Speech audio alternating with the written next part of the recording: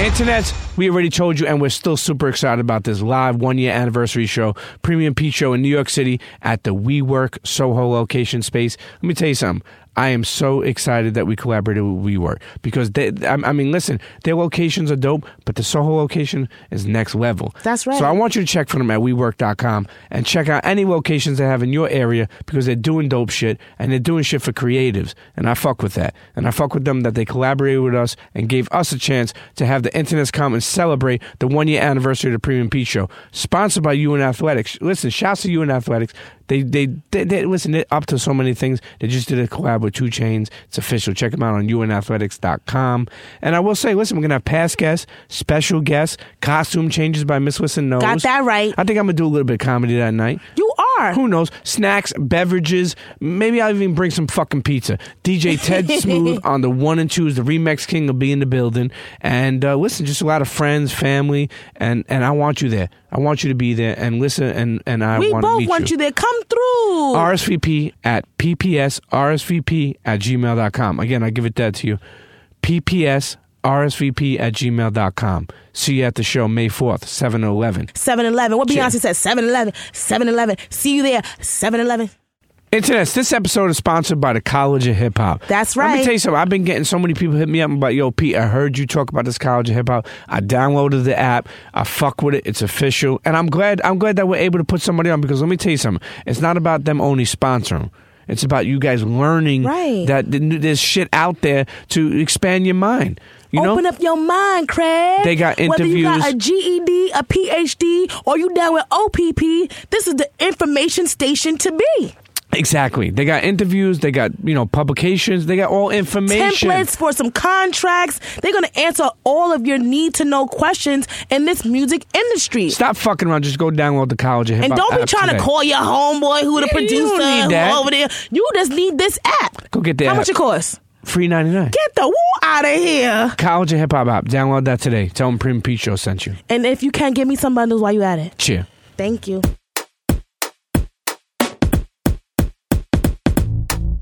Come on, everybody get set, let's go. It's the next episode. It's the Premium Pete Show. News, interviews, all of the info. Listen up, it's the Premium Pete Show. If you want the scoop in the low, down low, listen to the show, cause Milk said so.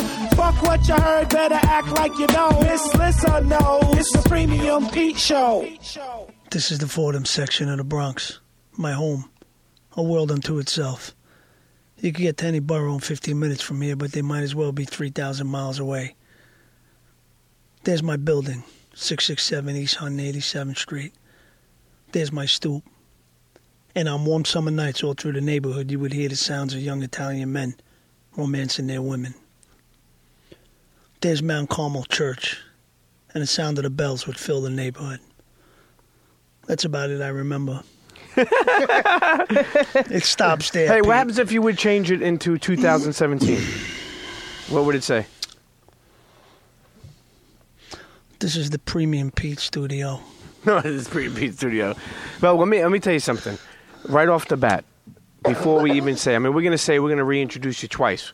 We got Lillo Brancato in the house, okay?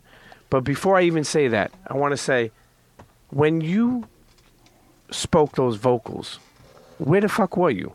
Meaning, were you in a studio? When those are voiceovers, right? That's a voiceover, Absolutely. Right? Where were you when you did that voiceover? It was a place called Sound One Studio on 1619 Broadway. Okay.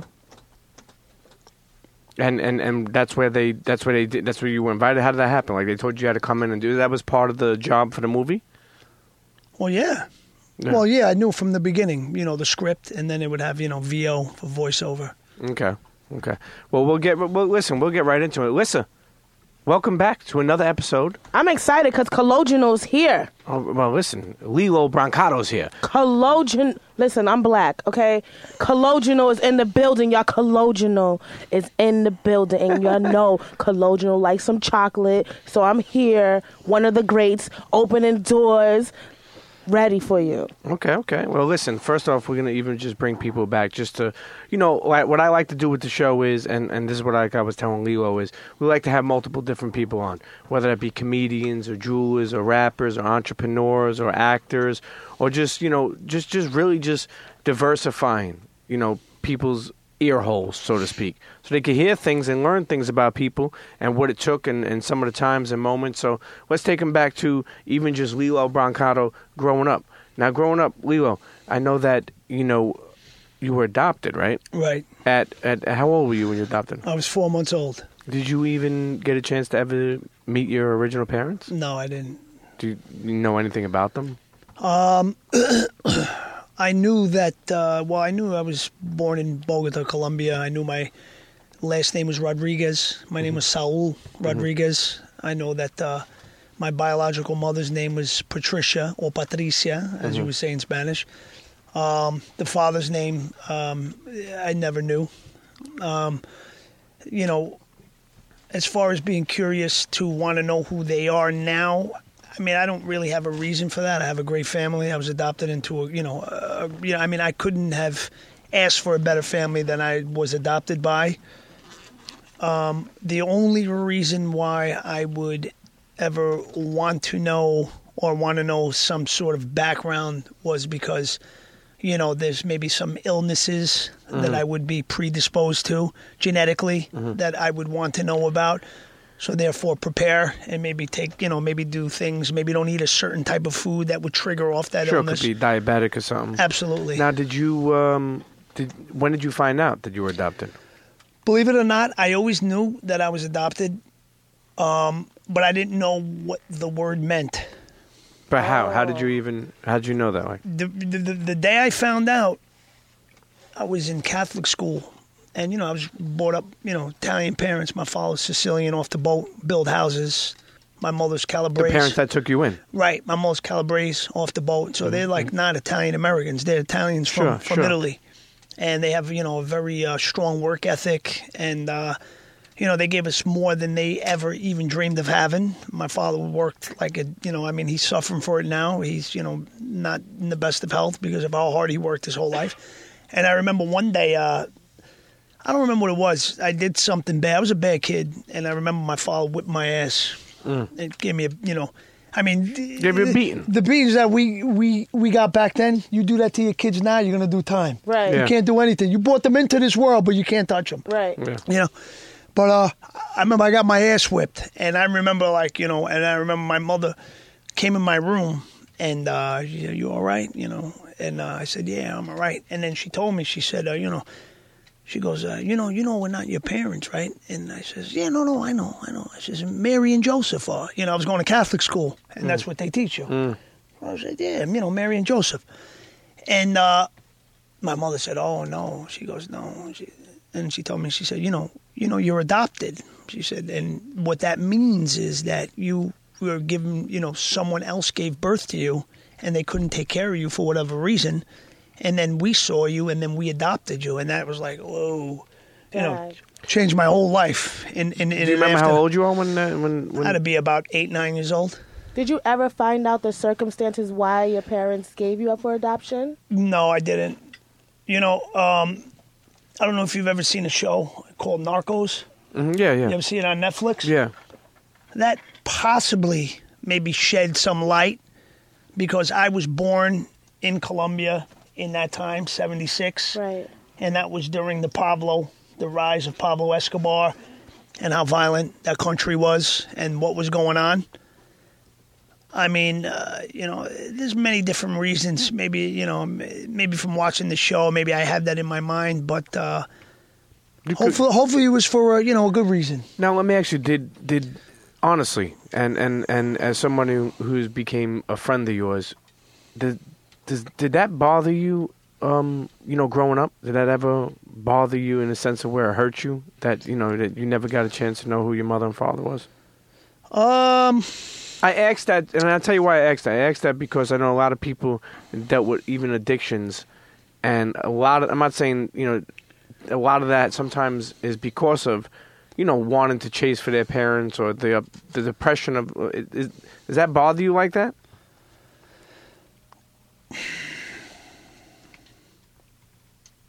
No, it doesn't. Me and my brother are very different. I have a brother, his name is Vincent. I'm 40. He's going to be 40 May 12th. We're 9 months apart. And, people say, 9 months, they think like we're real brothers. Like 9 months will probably, what, Yeah, your mother come home from the hospital and have sex that night? Irish twins. So, and my brother's like, we're very different. We have very different personalities. He's very rigid. He's like got that old school Italian mentality. Sure. He's fucking very... And I'm more like, I like to joke around. I don't know, sometimes it doesn't bother me. I can't really say it bothers me, but sometimes it arouses curiosity in me as to why I am the way I am in certain aspects and why he's so different. You know what I mean? It just makes me want to see my real parents in action for just a half hour, just to see how they interact with each other and what kind of people they were. So then it may say to myself, like, oh, all right, well, that's why I like to break balls, because he used to do it too. Yeah. Or, But do you feel that when your mother came in and talked to you, you say you were 8, 9 years old. After that, was it a spiral down of getting into trouble and becoming a knucklehead, so to speak? Well, I got in trouble because I was always very disruptive in class, and I always wanted attention. I always had to be the center of attention type of guy. But I always did well. Like I was always a good student. Like I always was an honor roll student. I always excelled in as far as in education. Sure. But, I got into fights and, stuff like that. And I was thrown out of St. Anne's. I was thrown out of Westlake High School. Now, when you went to Catholic Sacred school... Heart. I was thrown out of like 4 or 5 When you went schools. to Catholic school, there was nuns there, no? Yeah. And were they allowed to hit anybody at that time? Yeah, they were. Really? Yes. You ever get hit by a nun? I got hit by a brother John Bance. Oh. Brother John in Mount St. Michael. Really? Yeah, I got hit in junior high school. I remember I was sent to the office like every single class, like 4 classes in a row. I kept getting sent to the office, and he's like, you again? So he called my mother up, and he said, listen, your son's, he's, getting in trouble every single period, and, can I have permission to hit him? And my mother's, please. My mother's like, please kill him if you want. You know what's so funny? Italian mothers back then, it's funny because I was in Catholic school. I got kicked out when I was in the 3rd grade, and I went to public school. But Italian mothers were relied on that system to be like, yeah, sure, give him a fucking crack. That's all they know. That's all they know. No, but if you think about it, it's like Catholic school is, the whole system of the nuns and the stuff like that. What did it really teach you? That they hit you with a ruler, or that they hit you? Did that ever teach anybody anything? You know what I mean? Does it really work? No, I don't. I mean, I think I don't want to get into it all, but I think I am Roman Catholic, but I think there are many flaws. I think, the fact that priests can't get married causes a lot of problems, it affects a lot of kids. I'm not going to get into why, but I think it's pretty obvious. I have spoke about it on multiple episodes about how, even me, that's why I don't go to church like that anymore. I go to a Baptist church because, what it is, I go to Catholic church and it's like you can't relate to anything. It's like you would want them to be married so you could hear about, hear part of the mass to be about what they're going through and stuff like that. So, but didn't you played a priest later on in life? What'd you play a priest in, didn't you? Yes, I did in a movie called Monsters of Mulberry Street. It was actually the first thing I did when I came home from prison, and I thought, what better than to play a role as a priest? Yeah. The kid, Frankie, he's from Yonkers. He went to my high school. He's a younger kid, and he came to my house literally with a script and a box of cookies. And he said, Lillo, I got this script. I want you to be, we look up to you. Him and a few of his friends from Yonkers, they were actors and they were aspiring, to do movies and stuff. And came to my house and said, we want you to be in this movie. And they offered me a role. The character's name was Rocco, but in the script, the guy was, it was all about violence and all this. I just didn't think that something like that at that particular time would do me justice as a person, let alone as an actor. So I said, nah, I'm going to have to decline. I think it's too violent. This and that. He said, well, we really want you to be in this. He said, he says, you know what? There's a role of a priest in the script, but it's the character's written a little older. But if you want to do it, he goes, we can write him younger. You could play a priest. And I was like, yeah, absolutely. What better role, to play than a priest? Sure. We'll get to coming home and just, adapting back into, just life itself. But let's get to, so, you grew up with your mother and father. You're growing up in Yonkers. right? And she lets you know that your parents, they adopted you, and then you move on into just going to school, right, and just living life, playing sports. I'm sure, right? Yeah, I played. I played a little baseball, soccer, a lot of soccer because I grew up in the Italian family. No bocce ball. Yeah, with no fucking shoes on. Some of those Italians play bocce ball in the park with no fucking shoes on. You ever see that? No. No. You know what bocce is? No. You throw the little ball. All right, you throw the little ball, and then that is everybody's got two balls. No, but it's true. I know that game. You got two balls, right? And it's whoever gets the big ball close to the little ball. Now, say if a red ball is the closest. Now, the guy with the green ball, he can move that red ball out of there by knocking it out of there. Right. And kind of like marbles, but bigger balls. And it's funny because, you got all these Italian guys, like every one of them has a bocce set in the trunk. And every one of them's got a tape measure, too. Because one's a plumber, one's an electrician, and they got the tape, and they all, these guys are at a family party, they got the tape measure on their thing, and they're out there literally, measuring who's closer and stuff, and, it's big. It's a serious game. Very serious. They all get drunk on the wine, and they play. Now, let me ask you. No, Joe, green is a closer, Joe.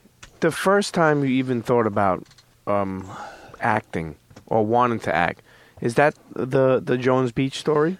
Or is it before then? No, I never wanted to do it. Take us through the Jones Beach story. Well, prior to that day, I never really wanted to act. I guess I was too young to even realize that was something that I was good at. I was on the beach that day. You were 16 years old, right? 15. Right about to be 16. Okay. July 5th, 1992. I turned 16 August 30th, 1992. And I was in the water, and there was this guy, Marco Greco. Mm-hmm. He was handing out flyers because they were looking for a kid to be in the Bronx Tale. So just handing out flyers to people on the beach? Right. They wanted, real Bronx, real kid, authentic. Yeah, that's exactly but why were they in Jones Beach, Long Island? Well, they were all over the five boroughs. They just happened to be there that day. I heard about the movie, but, I was told, as a kid, oh, you look like De Niro, And I thought to myself, I said, you know what, yeah, maybe, but it's such a long shot. You're going to be in a movie with De Niro, that's crazy. So I was in the water, and the guy was handing out the flyers. My brother Vinny said, hold on, I'll get my brother. He'll be perfect for this. And then my brother came, he called me, Lee. He's like, come here. So I run out of the water. I didn't know what happened. He was like, do you remember that movie they were talking about, the De Niro movie? He goes, that's the guy right there. He's handing out flyers. I told him that you look just like him. And then he introduced me to the guy. And the guy said, oh, wow, he does look like De Niro. Right. So, wow, he could definitely pass for his son. And he said to me, have you ever acted before? And I said, no. And, he said, well, it was a Sunday. He said, usually we're not open. It was the Belmont Playhouse in the Bronx. He said, usually we're not open. He said, usually we're not open tonight. He said, but, he said... for you? Yeah, I would definitely like for you to read, so why don't you come in tonight? And I said, all right. So he gave me the address. It was down in the actual neighborhood where the movie took place, but we didn't shoot it there. That's dope. We shot it in Queens. And, wait, A Bronx Tale was shot in Queens? Yeah, we spoke about this on a previous Just like episode. Harlem Nights, they disrespectful. No, there was some places that were shot in... Well, City Island was shot in the Bronx. I mean, you can't fake that. But Webster Avenue was shot in Brooklyn, in Sheepshead Bay. And the Italian neighborhood was shot in Astoria, Queens. Mm-hmm. Was there ever any real tension between the black people and the Italians on set? No. I was just only in the movie. But what about okay, so you were saying so he let you read that night, so you go down there? Yeah, he gave me the scene when So were you taking it serious? I mean, were you like, I'm going to go down there and read? Or? No, yeah, I was taking it serious because you know what? The fact that he was taking me serious made me take it serious because before that, I thought it was such a long shot that I didn't take it serious. Like, come on, what's the chances of me being in a movie with De Niro? But when this guy was like all excited, like, you know what I mean? Oh my God, you look just like him. Like, he was like, like you're a possibility. Right. Like, this is a possibility you could be in this movie. Like, you look just like him. Like, you. Even though, and correct me if I'm wrong, maybe, sometimes I think we judge, especially at that time too, especially Italian people. Think about this guy. He's handing out flyers on fucking Jones Beach. like this is the fucking plug, you know? Like no, you know what I mean, Leo? Like back in the day, yeah, that's different. No, but back in the day, I'm thinking like this guy's handing out flyers. Like, is he really the one that could get me in so quickly? And he was. Well, his name was Marco Greco. Okay. And his family has a store down there. My family still goes down there, like, for holidays and stuff, because you get the food when you're buying, like, a lot of fish or a lot of meat. Sure. You're buying it down there, you get it for a better price. And my parents go down there still to this day and buy food from his family. Yeah. And he was just a casting scout at the Belmont Playhouse. Okay. He's a great guy. I mean, if it wasn't for him, he found me. But he was always a really good guy, Marco. So walk us through. So you go into Reed. Right, it was the scene when I was shaving in the movie. Okay, But in the original script, it was De Niro shaving, and I come up to him as he's shaving. Dad, let me ask you a question. Joey, and in the movie it was Joey also. Okay. But in the script, the original script, it was Joey Bama. Okay. Like Joey Farmer, Yeah, Joey Bama. Yeah. He said Joey, and that was the scene. So he gave me the scene. He said, read this scene. And who was that? It was nobody. It was me and him. And he had a friggin', a camera on a tripod. Mm-hmm. And he said, learn the scene. He said, when you're ready, let me know. I'll be in the other room. He said, we'll read it together. And I never seen anything in like screenplay format. This is the first time. So I just looked at it, and it just looked like something that I knew how to do. Interior night bathroom. It described the setting, as Lorenzo is shaving. Blah, blah, blah, blah. Okay, Dad, let me, So I just basically knew what to do. I learned the lines, and I told him I'm ready. And he came back in, and we did the scene. And he said that was the best that anyone has ever done that. Really? Yeah, he was like, wow, that was great. He was like, that was perfect. He said, do you mind reading some other stuff? He said, we got some, And I said, yeah, no problem. So he was giving me other scenes to read, and I was doing really well. And then, he said, have you ever heard the name Calogero? And I'm like, yeah, of course. My father's Sicilian. The town he's from in the province of Agrigento, there's a little town called Naro, Naro. And, in Italy, every town has a saint. My father's town, Naro, the saint was San Calogero. Really? San Calò. My father went to San Calò, the boarding school. That's where he went. After this name I've heard my whole life. So to me, like, a lot of people hear the name Calogero, they never heard it before. This was my father's uncle's name was Uncle Calogero. That's crazy. Yeah, Charlie. Chaz? Yeah. That's what his name is, Calogero. Yeah. Chaz is a Hollywood way of saying Charles. Yeah. Charles is Calogero in American. Yeah. So you're impressing him. Loved it. And then, at the end, he says, take my number, give me a call in a couple of days and I'll tell you how you did. When he said that, it kind of like left me with a bad taste in my mouth when I left. He said, call me in a couple of days, I'll tell you how you did, Yeah. So I was like, plus you're young too, you know what I mean? Yeah, because like I went from a non-believer that day at the beach to like a believing like I could get this part, then to like saying, call me in a couple of days. It's not, it was like Hollywood talk. Yeah, no, he said, call me in a couple of days, I'll tell you I did. In other words, like, listen, it was all right. Call me in a couple of days. So hopefully you forget my number by then. and then I got to tell you, listen, kid, you suck. So, but believe it or not, they had my number also, and I was working for a law office at the time. Mm-hmm. A very good friend of my family, he's a real estate lawyer. My father's a builder, and he used to do the closings through my friend Corey Rabin, older gentleman, and he was also, he's also sober since 1982, and he knows what I went through and was very supportive through my journey. Corey's, great guy, and I was working for him. I was working for his law office. Right.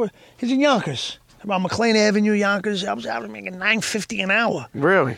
That's a lot for back then, right? Yeah. $9.50 an hour. I was 15 years old. Oh, yeah, you was taking. $9.50 an hour. I was doing nothing. Beautiful secretaries. Because it was a law firm. There was like four lawyers. All four of the secretaries. The money or were you spending? All four of them were good looking. Listen, I need a little help. Can you show me? Can you come downstairs with me? We used to have all the file cabinets down there. I installed everything. You were a jack of all trades. Oh, forget it. So what? When did they call you back? Like what? Did you call me a couple of days? Let me tell you the story. No, I'm just kidding. Yes. Wait, Calogero, but were you saving the money, the $9.50 an hour, or were you splurging? What were you doing back then with the money? I wasn't even allowed to go out, past 10 o'clock. Right. I was saving it. I had you remember Fahrenheit, the cologne. That's why I used to put my money in a little Fahrenheit box. Okay. It's all rolled up in there, stuff it right in. Nice. His mayor shit. I went to work. Because remember I told you it was Sunday? Yep. The audition. Sure. I went to work the next day. Another day at the office. Yep. I went to work, came home. I remember I was making English muffins. That thing, the phone rings. It was like 4 or 5 o'clock at night. It was like 5 o'clock at night. Phone rings. They said, hi, we're looking for Lillo Brancato. That's my father's name. Right. And when I heard that, I thought it was some lady, calling my father. They want like an extension built on their house. Place an order. Yeah, so I said, yeah, hold on. You hold on. Let me get my father. She goes, are you Lillo? And I said, yeah. And she goes, oh, no, I think I want to talk to you. I said, yeah, she said, she goes, I'm so-and-so down at Tribeca Productions. There you go. And she said, we saw your tape, the tape that you did with the guy Marco. She said it was fantastic. She said you did a great job, and we want to meet you. And, then they gave me the address down on 375 Greenwich Street. And I remember I had a, call back the next day. So really? I had to call Corey, my boss. I said, listen, I can't make it. I had my cousin Pat. I called him. I said, listen, you got to do me a favor. You got to go work for me. Because he knew. And you know what? Pat became a lawyer. That's hot. Pat became a lawyer. Really? So you head down there. I went down there with my father and my father's youngest brother, Joe, my Uncle Joey. And I remember when we went down there, it was like, there was like 200 kids in there reading for my part. Wow. So I was like very intimidated. And these kids were like actors. You know what I mean? These guys, you got these kids walking around with the scripts and they're like, talking to the wall. Hey, Dad, hey. I'm like, oh, shit, these guys got me beat. What am I going to do with these guys? And they're real. And I'm over there just sitting there with my uncle and my father, my hiding in the corner. And then eventually they called me in. I did my, did whatever they wanted me to do, and they loved it. And they said, listen, can you come back tomorrow? Absolutely. So then I went back again the next day. And then when I went back the next day, there was a lot less kids. Right, they did some cuts. Yeah, a lot less kids, and then I got called back another day. And then eventually it was just me. But sorry. No, but just how did you have the patience to not give up on that? Did you see the light at the end of the tunnel? Because you're young, and it's just taking a long time, and what patience does kids have? He wanted to get out the hood. He wanted that $9.50 to elevate to some more coins. What do you think? You know what? It was just a blessing. It wasn't that I didn't have the patience. It was just like something that I never expected. Right. So I didn't really not have patience. I just took it as it came. But then when I started getting those callbacks and I saw that there was less and less and less and less and less guys, then I said to myself, this is for real, and it's common sense. Right. The reason why there's a lot less guys is because they like me. You're making the cut. And you started reading more scripts for them and stuff like that, like of the movie? Oh, yeah. They had me working with acting coaches. Wow. I remember this one lady. Because I guess just because of the whole situation, you get a little nervous. Right. And just being in that setting. I remember this one acting coach, she wanted me, I looked at her like, what are you, fucking crazy? She wanted me to start screaming and running around the room. This is a grown lady say to me. She said, she just meets me. She goes, how do you feel about screaming really loud and running around the room? And I just met this lady. You're like, no. I said, well, I've got to be 100. I don't know how I feel about that. And she had me do it. Yeah? I'm running around the room like a nut. So acting. Yeah, so, I mean, I guess if you're not nervous to do that, everything else is going to be easier. Right. I mean, that's like, how many does it really give? Screaming my head off. Were there any other, actors that you beat out that are, also famous now? This is a rumor. I don't know if it's true. I don't know if it's true. But Johnny Depp wanted that role of Calogero. Yeah. But, I mean, not to say I'm a better actor than Johnny Depp. You make more sense, though. I respect him. He's a very, very talented guy. He's one of the best out there right now. But I guess the reason for the choice was maybe because of, like you mentioned, the authenticity. Yeah, and unknown, who you know what I mean? Kid, and, and also I heard that Halle Berry wanted the role of Jane. Really? Yes. I heard that. And, it would have probably made a lot more money, the movie. Yeah. I'll tell you that. You think Terrell Hicks was a problem, a part of the reason why I didn't make as much because she was unknown? No, well, we were all unknown. Not Terrell. Terrell Hicks was great in that. You know, she was great in that in the movie. Terrell Hicks, she's very talented. Do you she still talk to her? No, I seen her on Instagram. I think we said a couple words. I just said, "How you doing?" I don't know. You know, it's a people. You know, they suggest you follow. Yes, yes. And I saw her on it. I'm like, oh, that's Terrell. You know, Did you follow? Oh yeah. And, Right. you know, and then I even said, hello, how are you? You know, how's your mom? Because That's I remember good. her mom used to be on the set all the time. She's a school teacher now. Really? She's a school teacher in Jersey. She's doing really well. She's a beautiful family. And she was always, you know, she was always very nice. I wish her all the best. Hey, listen, you and her, it's funny because it's, you know, it's crazy because of even how we connected. You know, you think about like the internet and you think about like what people used to tag you when I used to put pictures up of like you and Taraj, you know, not Taraj, Terrell. When I used to put pictures up of her, people used to be like, you know, that's you're the Bronx Tale. And then finally when we met and you were like, yo, you're the real life Bronx Tale. You know, you would tell me all the time. But you think about something like that. You get called back, right? Right. So now it's down to nobody. The lady has you, you know, screaming and stuff like that. Where do you go from there? Well, one other thing I wanted to say was, you know, like, I met Chaz because he would, you know, you'd see him around the building and he'd come up. So you finally met somebody, okay. Right, Chaz came up to me and he said, you know, hi, you know, I wrote the script and, you know, we've been watching everything you've been doing. You're doing really great. Don't change anything. I still hadn't met Deniro yet. And everyone at that point was introduced on a first-name basis. And then I remember someone said, we're going to go upstairs and meet Bob. I didn't know that was Bob Deniro. Yeah. So I remember he had his back to me. Chaz was right there, and I could see him as I'm looking in the room, but Deniro was right here. I walked in through there. And I remember, I didn't know that was the back of his head. They bring me to the door, and he said, hey, Bob, Lillo's here to see you. I'll never forget when he turned around with that upside-down smile, that frown. And I remember, that's just like, wow. You know, it was Robert Deniro, you know, and he just came, he walked toward me. He was great. And, you know, he was, I mean. What did he say to you?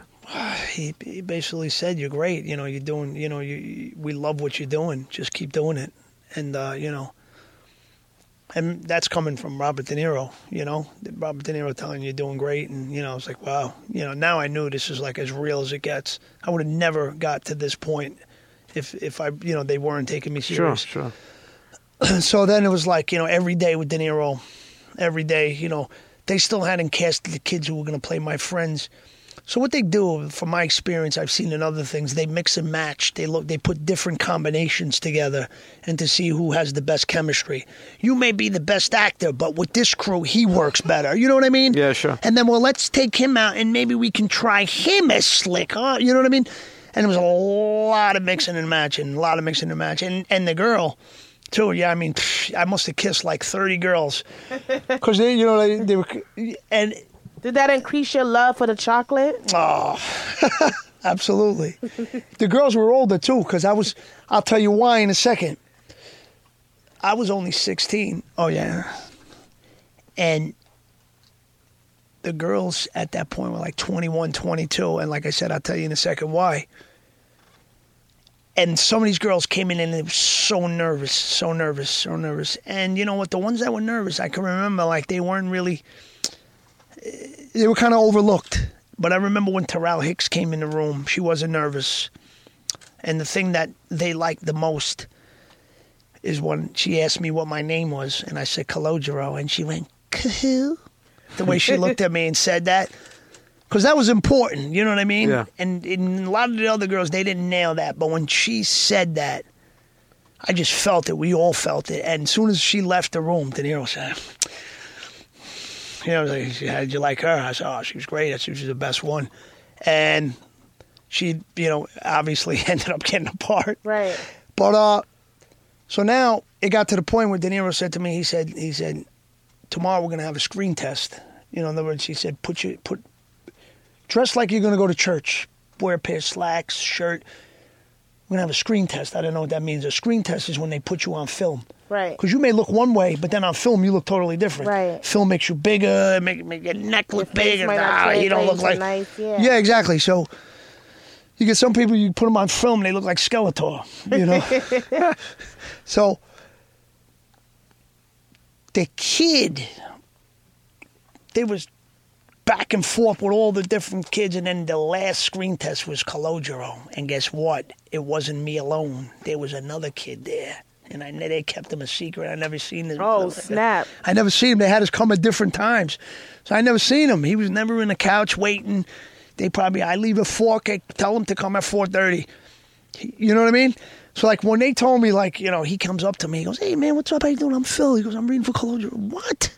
I don't know about this shit, right? Yo, my heart dropped because I'm saying he got this far because he's good. Yeah. He didn't get here for no reason. They like him for a reason. Right. Whatever reason it is. He was 21. That's why all the girls were older. Oh. Because they thought he was going to be C. Right. You understand what I'm saying? So they had all older girls. And you was out here killing A it. little kid, yeah. So you know who he was? He was the kid in the Bronx Tale who shot Sonny at the end of the movie. Oh, snap. Remember Phil? Yes. He's my boy. I love that kid. He could have been like, you know what, fuck Lillo. He ruined my whole life. Because of him, I'm an electrician now. I could have been an actor, you know. Yeah. Not saying there's anything wrong with an electrician, but, you know, when I was away, the kid came to see me twice, put money on my books. Great guy. Yeah. But when he told me that, man, in my heart, it was like, oh, my God. So everybody else left. All screen tests throughout the day. Now it's me and him, man. It's me and him. So we did that scene. When Sonny thought I put something on the engine. Yeah, it came and got he slapped the shit out of me. Yeah. He did the scene first. So I'm waiting outside the room. I'm over there with my father. You know, I'm 16 years old. I'm all dressed up. I got the slacks on, the shoes. He's in there too. He's got his slacks on and his shoes. They got him in there. I don't see it, but I hear it. They beat the shit out of this kid. Where the fuck you go, my son? I hear him screaming. Yo, you hear them. Oh, no. All you hear is this. They smacked him like 6 times. I'm like, holy shit. Really? Because I'm thinking, I got to go in there after him. And then I'm going to get beat up too. I was like, what the, you know? This kid came out of the room. He had handprints all over his face. His shirt is ripped. His hair was all fucked. I said, what the fuck? You know what? You can have the part. Take it. I don't even want this shit. So now I go in there, and I did the scene, and they didn't hit me. That's how you knew you would see. Yeah, they didn't hit me. So I remember, like, you know, to make it a point later on, and they said, Deniro, like, Bob, what, you know, they call him Bobby now, you know. I said, Bob, oh, yeah? See how he gets, look, 1 second. What? There he is. Go ahead. So I said to him, Bob, I remember when we did that screen test. I said, you guys really laid it on Phil. You really guys, you know, I was afraid to come in the room after that. I said, why didn't you guys hit me? He goes, we didn't have to hit you. He said, you did what we wanted you to do without having to hit you. And he said, I knew when you did that we were going to give you the part. But he didn't tell me that then. Right. That was a Thursday. And I told you I was going down every single day. So they said, tomorrow you're off, Lillo. I'm off. I've been coming every day. Now I do this. I'm scared. That was the longest weekend of my life. Yeah. So I remember they called me on Sunday. And they said, Lillo, Bob wants to see you tomorrow. And I remember I went in there, and I knew this is going to be the day that my heart's going to be broken. It's going to change my life forever sure. in that way, or it's going to change my life the other way. Sure. My father takes me down. You know, it's like I was deaf the whole way. I couldn't hear anything. I was just thinking, like, what's this guy going to say? What's he going to say? So I go down there. He's on the 8th floor, but on the elevator, you need the key to go to the 8th floor. He overlooks the balcony. I mean, he's sitting, and he knew my father. Deniro was such a great guy. I used to call my father Mr. Brancato. Call me Lillo. Oh, Mr. Brancato. So I said, Mr. Brancato, how are you? Tells me to come up. I go up. And you know Deniro, he's big with the facial expressions, you know? Yeah. And I remember him and Chaz just sitting there. And so I'm just like, say it. I get this part, you know? And then he says, we watched all the footage of, you know, what we shot. And it was good. And then he said, you got the part. And I was like, whoa, you know? He told me, you got the part. I was like, wow. Like, did they shake your hand? Oh, yeah. I was like, wow. I said, oh, my God, you know. And then I went out. I said, can I tell my father? He said, absolutely. So Deniro came out with me. He had his arm around my shoulder. And I'm looking down at my father. I told him I got the part. My father was very excited. You know, he don't start screaming. Yeah. You know, he just went like that. You know, congratulations. Then I went in. I said, "Can I use the phone? I want to call my mother." He told me to use the phone in the bathroom. I remember I called my mother. And it was very exciting. It was life changing moment. I mean, now, how did you even know? Like, did you get yourself like a lawyer, or like, how did you even know about like money wise? Because I remember you said, how much did they give you for that part?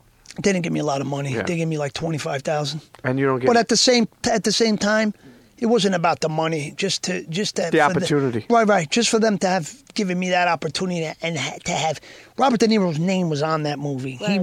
That was his directorial debut. Yeah, yes. For him to have put that his reputation and that title and just that opportunity in his own life in the hands of an amateur, someone that's never done it. I mean, it's an honor. It's an honor. I mean, this is probably one of the best, if not the best, to ever do it. And to say, I'm going to put you at the helm of something that my name is going to be on, and it's forever. And, and still to this day, I mean, when I was 16 years old, I don't really think I realized what it was to have been given that up. I couldn't comprehend it. But as I got older and realized how much I do love to act and to be in this, business and to want to pursue it, I mean, it doesn't really get better than a part like that. I mean, sure. And you did so much too. You know what I mean? Meaning like that part, you narrated, you started. The leading role. I mean, yeah, role. like you did more than more than I think they could have ever imagined. And I think not only did you prove to yourself, you must have even proved to them. Yeah, well, I hope I did. I mean, look, it's still a timeless movie. But having said that, you're 16 years old. You do the movie. Did your fucking life change? Like, meaning, like, Absolutely. It changed somewhat while we did the movie, but it didn't really change until the movie came out.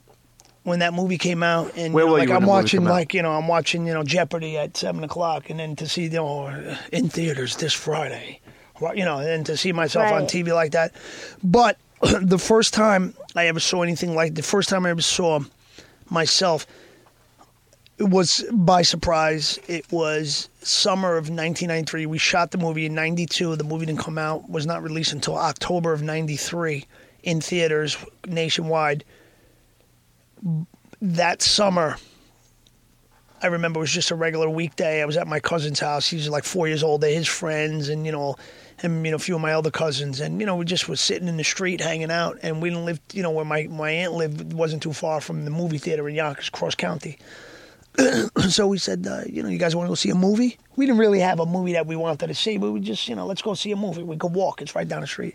So I remember we happened to get there. The movie that was playing was the movie The Firm. The Firm. With Tom Cruise. Yep. So I was, all right, we bought tickets for The Firm. And, we're sitting in the movie theater, And then eventually the lights go low, and then the coming attractions come on. So I think it was the third one, first, second. And then the third coming attraction, I see the big Savoy Pictures logo. And in my own head, I'm thinking Savoy Pictures is who produced the Bronx Tale. I'm like, Savoy Pictures. Like, they don't know. They produced the Bronx Tale. That was them. So. But in my own head, I'm like, oh, yeah, Savoy. And as the logo was on the big screen, I hear a voice. I hear, all these years, what have I been telling you? And then when it cuts to the movie, it was me with the hat on. That's so dope. When Sonny said, all these years, what have I been telling you? Then it's me saying, yeah, I know, stay in school, get 2 educations. I know. Whoa. That was unbelievable. Like a feeling that, nothing so else. surreal. Yeah, my heart started racing. It was just like, wow. What did your friends say? Oh, everybody started screaming. That's so cool. Yeah, they just, because, they knew I was in the movie and stuff, but when you see it, then you're like, this is for real, man. This guy's really in a movie.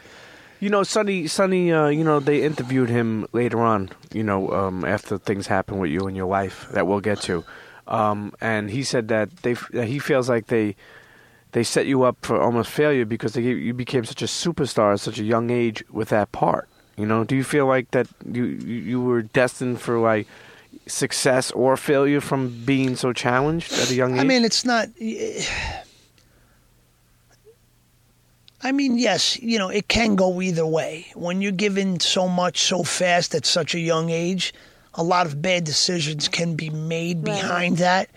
And, it's a recipe for disaster, as it was in my life. But there's, plenty of others that were given that same, opportunity, and they went on and made better decisions and obviously, didn't get into trouble like I did and didn't cost, another human being's life.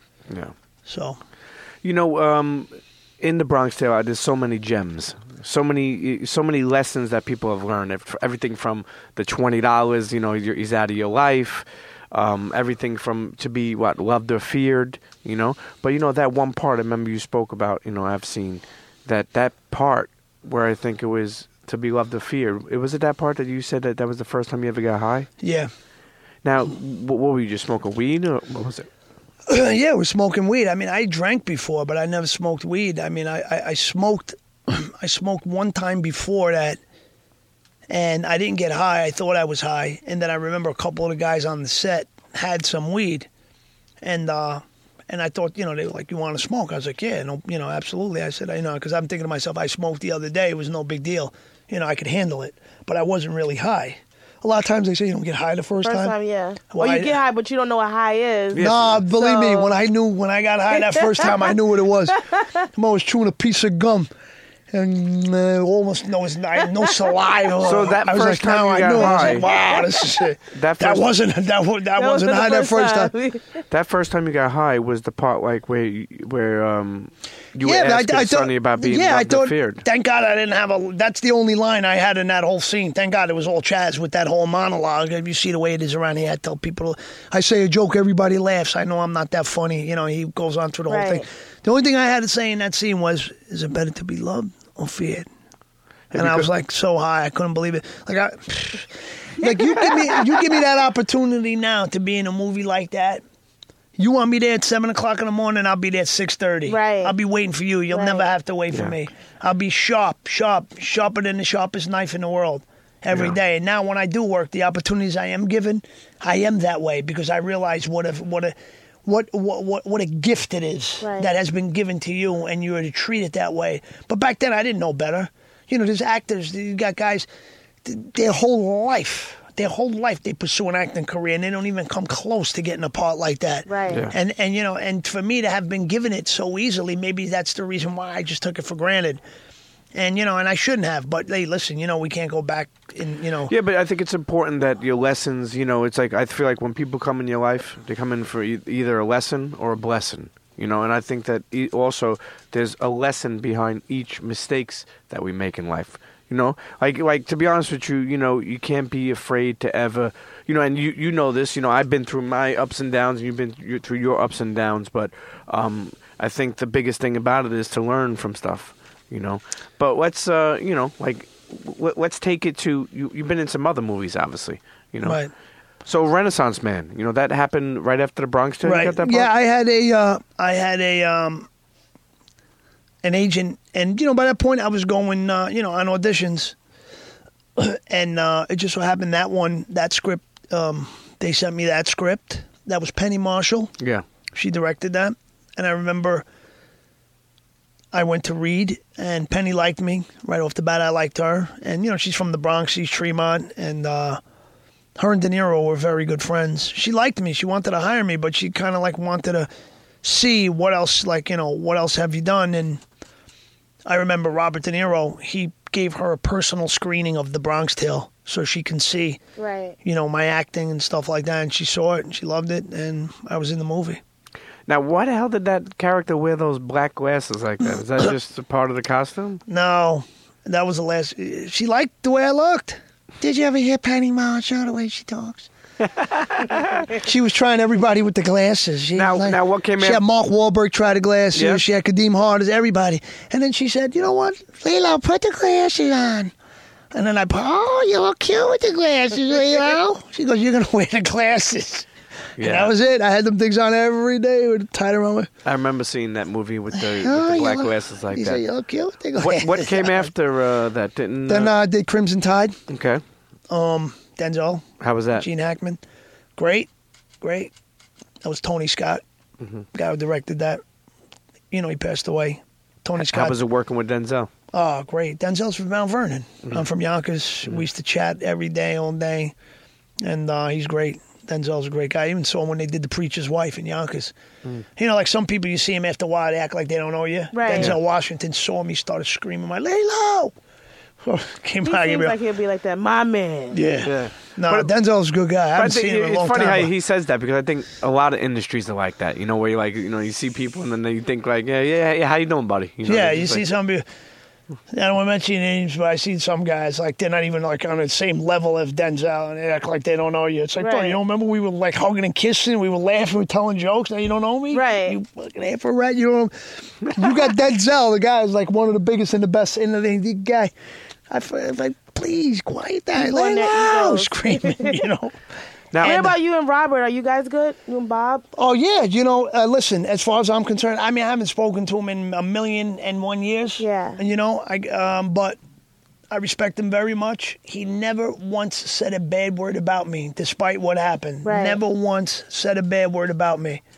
And, you know, you got to respect that. I would love to see you guys reunite. You know, I would love to reunite with. I mean, the guy's a legend. Not even on like a Bronx Tale, because you know how they like doing all the movies over again. I would love for you guys to do like a fresh canvas, new movie. I think that would be so dope. Yeah, well, you know, I mean, listen.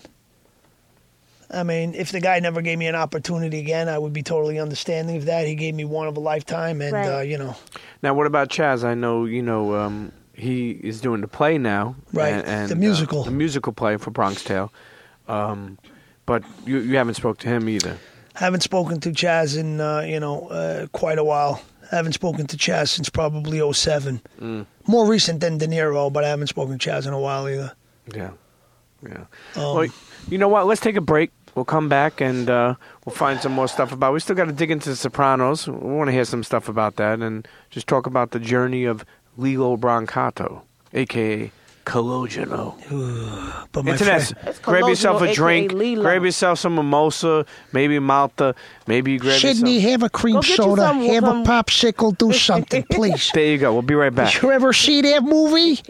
Don't go nowhere. Internet, we already told you about that live show going down. 1 year anniversary of the Premium Peak Show live in New York City. It's at the WeWork space. Ooh, I love Soho, them. In Soho, the New York City location. First of all, Internet, I want to let you know, I'm so excited that we collaborated with WeWork.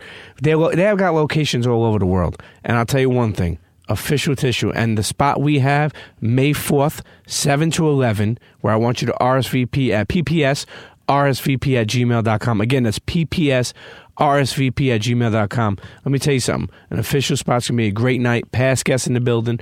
Special guests in the building. We'll be in the building. And we work. So you make sure you meet us at WeWork in Soho and stop playing. Yeah. If you lazy, then you need to stay home. DJ Ted Smooth on the 1 and 2s. And I will say this, it's going to be sponsored by UN Athletics. And you know, UN's doing so much dope shit out there. And their collabs, they just did a collab with 2 Chainz. Right. You win, we win. Yeah, there you go. UNathletics.com. Check them out. Also, CL95 Inc.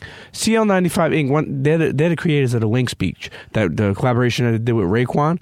Official. So, you know, check for them at CL95Inc.com. They're one of the sponsors. And listen, I'm looking forward to the night just to see the internet. Me too. Past guests, special guests, like I said. And I'm doing costume changes. So trust the plus. It's going to be a show to see. There you go. I want you to RSVP. Listen, I don't care where you're from. If you have the time and you got a babysitter or you got the time today, cuz? Well, make sure May 4th you got the time.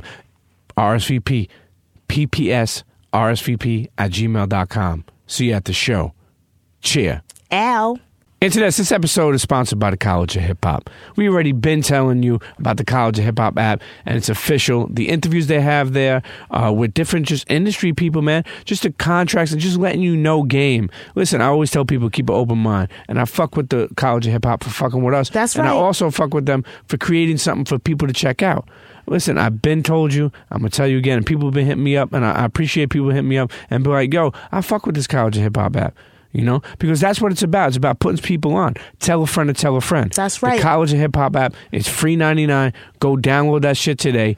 tell a friend to tell a friend. The game is to be sold and not told, but not in this case. In this case, you go right to your app store or your Play Store if you're playing yourself with an Android, and you get that app right now. Internets, and we're back, sitting here with Lillo Brancato. Al Calogero in the place to Forget be. about it. Listen, just call him C. As we're talking about, you getting a lot of parts. How did the Sopranos part happen? The Sopranos. I remember the first season. No one knew how successful the show was going to be, and at that point in time, HBO just started doing shows. They're like, you know what I mean? It's like Sopranos were pretty much the pioneer, like the reason why a lot of these shows were given life, right? Because of that show was so successful. And I remember they was like, they were talking about this new mob series on HBO, and I read for Christopher, Tony's nephew's best friend. Remember on the first season, his name was Brendan Falone. He was smoking crystal meth. Remember they killed him for robbing Uncle Junior's trucks, and they shot him in the bathtub. They shot him in the eye. Right. I read for that part, and they told me, we like you, but you're too young for the role. They said, but we like you. Hopefully we get another season out of this. And they said, we're gonna, we'll call you back if we have something for you. And that was in the summer of '98. I read. And I remember, like, around Christmas, because the show used to come out every January, and I remember around Christmas time seeing, like, coming attractions for the show. And, James Gandolfini was nobody at that time. He was in Crimson Tide. He had a small part, and he was, like, in a few other movies. And, like, I remember reading the script, and I remember it was, the role of Tony Soprano, and I'm thinking, who are they going to get for this part, right? And I remember seeing that coming attraction, and I'm like, they got this guy? Out of all the people, this guy? Like, who's, you know what I mean? And that guy was like probably, one of the best actors I worked with. Like, I couldn't believe how good he was in that role. When I saw that first episode, you remember with him in the pool with the ducks? Yeah, Carmela! Yeah. He was calling Carmela out to see the ducks. I was like, this guy's unbelievable. Nobody knew how great, what that guy had inside of him. And I was like, wow, this show's unbelievable. Unbelievable. And then it got a second season, and then they had me come in and read for Matthew Bevilacqua, the role that I eventually got. Young stockbroker, like a punk. And, I read for the part. I got a couple callbacks, and they liked me. How was the craft services? You always want to know about the craft services. Well, you see, I was hungry already. Now I'm even more hungry. Hey, listen, you Call up Fresh and Company. Get everybody with it. And now, how was it? Like, how was the scene? How was, it was early on. It was only the second season. Yeah, but the show was, everything was great on that show. Everything was top. I mean, you know what, though? You would think HBO, but you know what? You make more money on, like, a major network like CBS or, because HBO don't have the sponsors. It's only cable. They don't have the sponsors, you know what I mean? Yeah. But, listen, I would have paid them to been on that show. What would you say is your favorite role?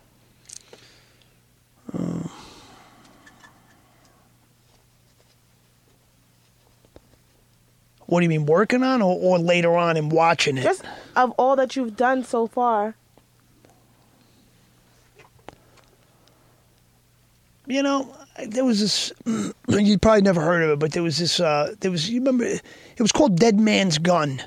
It was on Showtime. It was a series, and each episode revolved around the gun. That gun would be found by new people every week, and that gun brought evil into the lives of these people. And Dead Man's Gun, I did an episode called The Vine. The Vine, like a vine. I was this is back in like the 1800s. I was all fat. I was like over 200 pounds. I remember we shot it in Vancouver, and I play an Italian immigrant. Because, I speak Italian, right. And I speak, with the accent in the show. I'd speak Italian because, at home. So I was able to showcase a little bit more as an actor and really show some range with that role. And the reason why I liked it, too, is because all my aunts and all my uncles saw it, and they were, like, very proud to see that.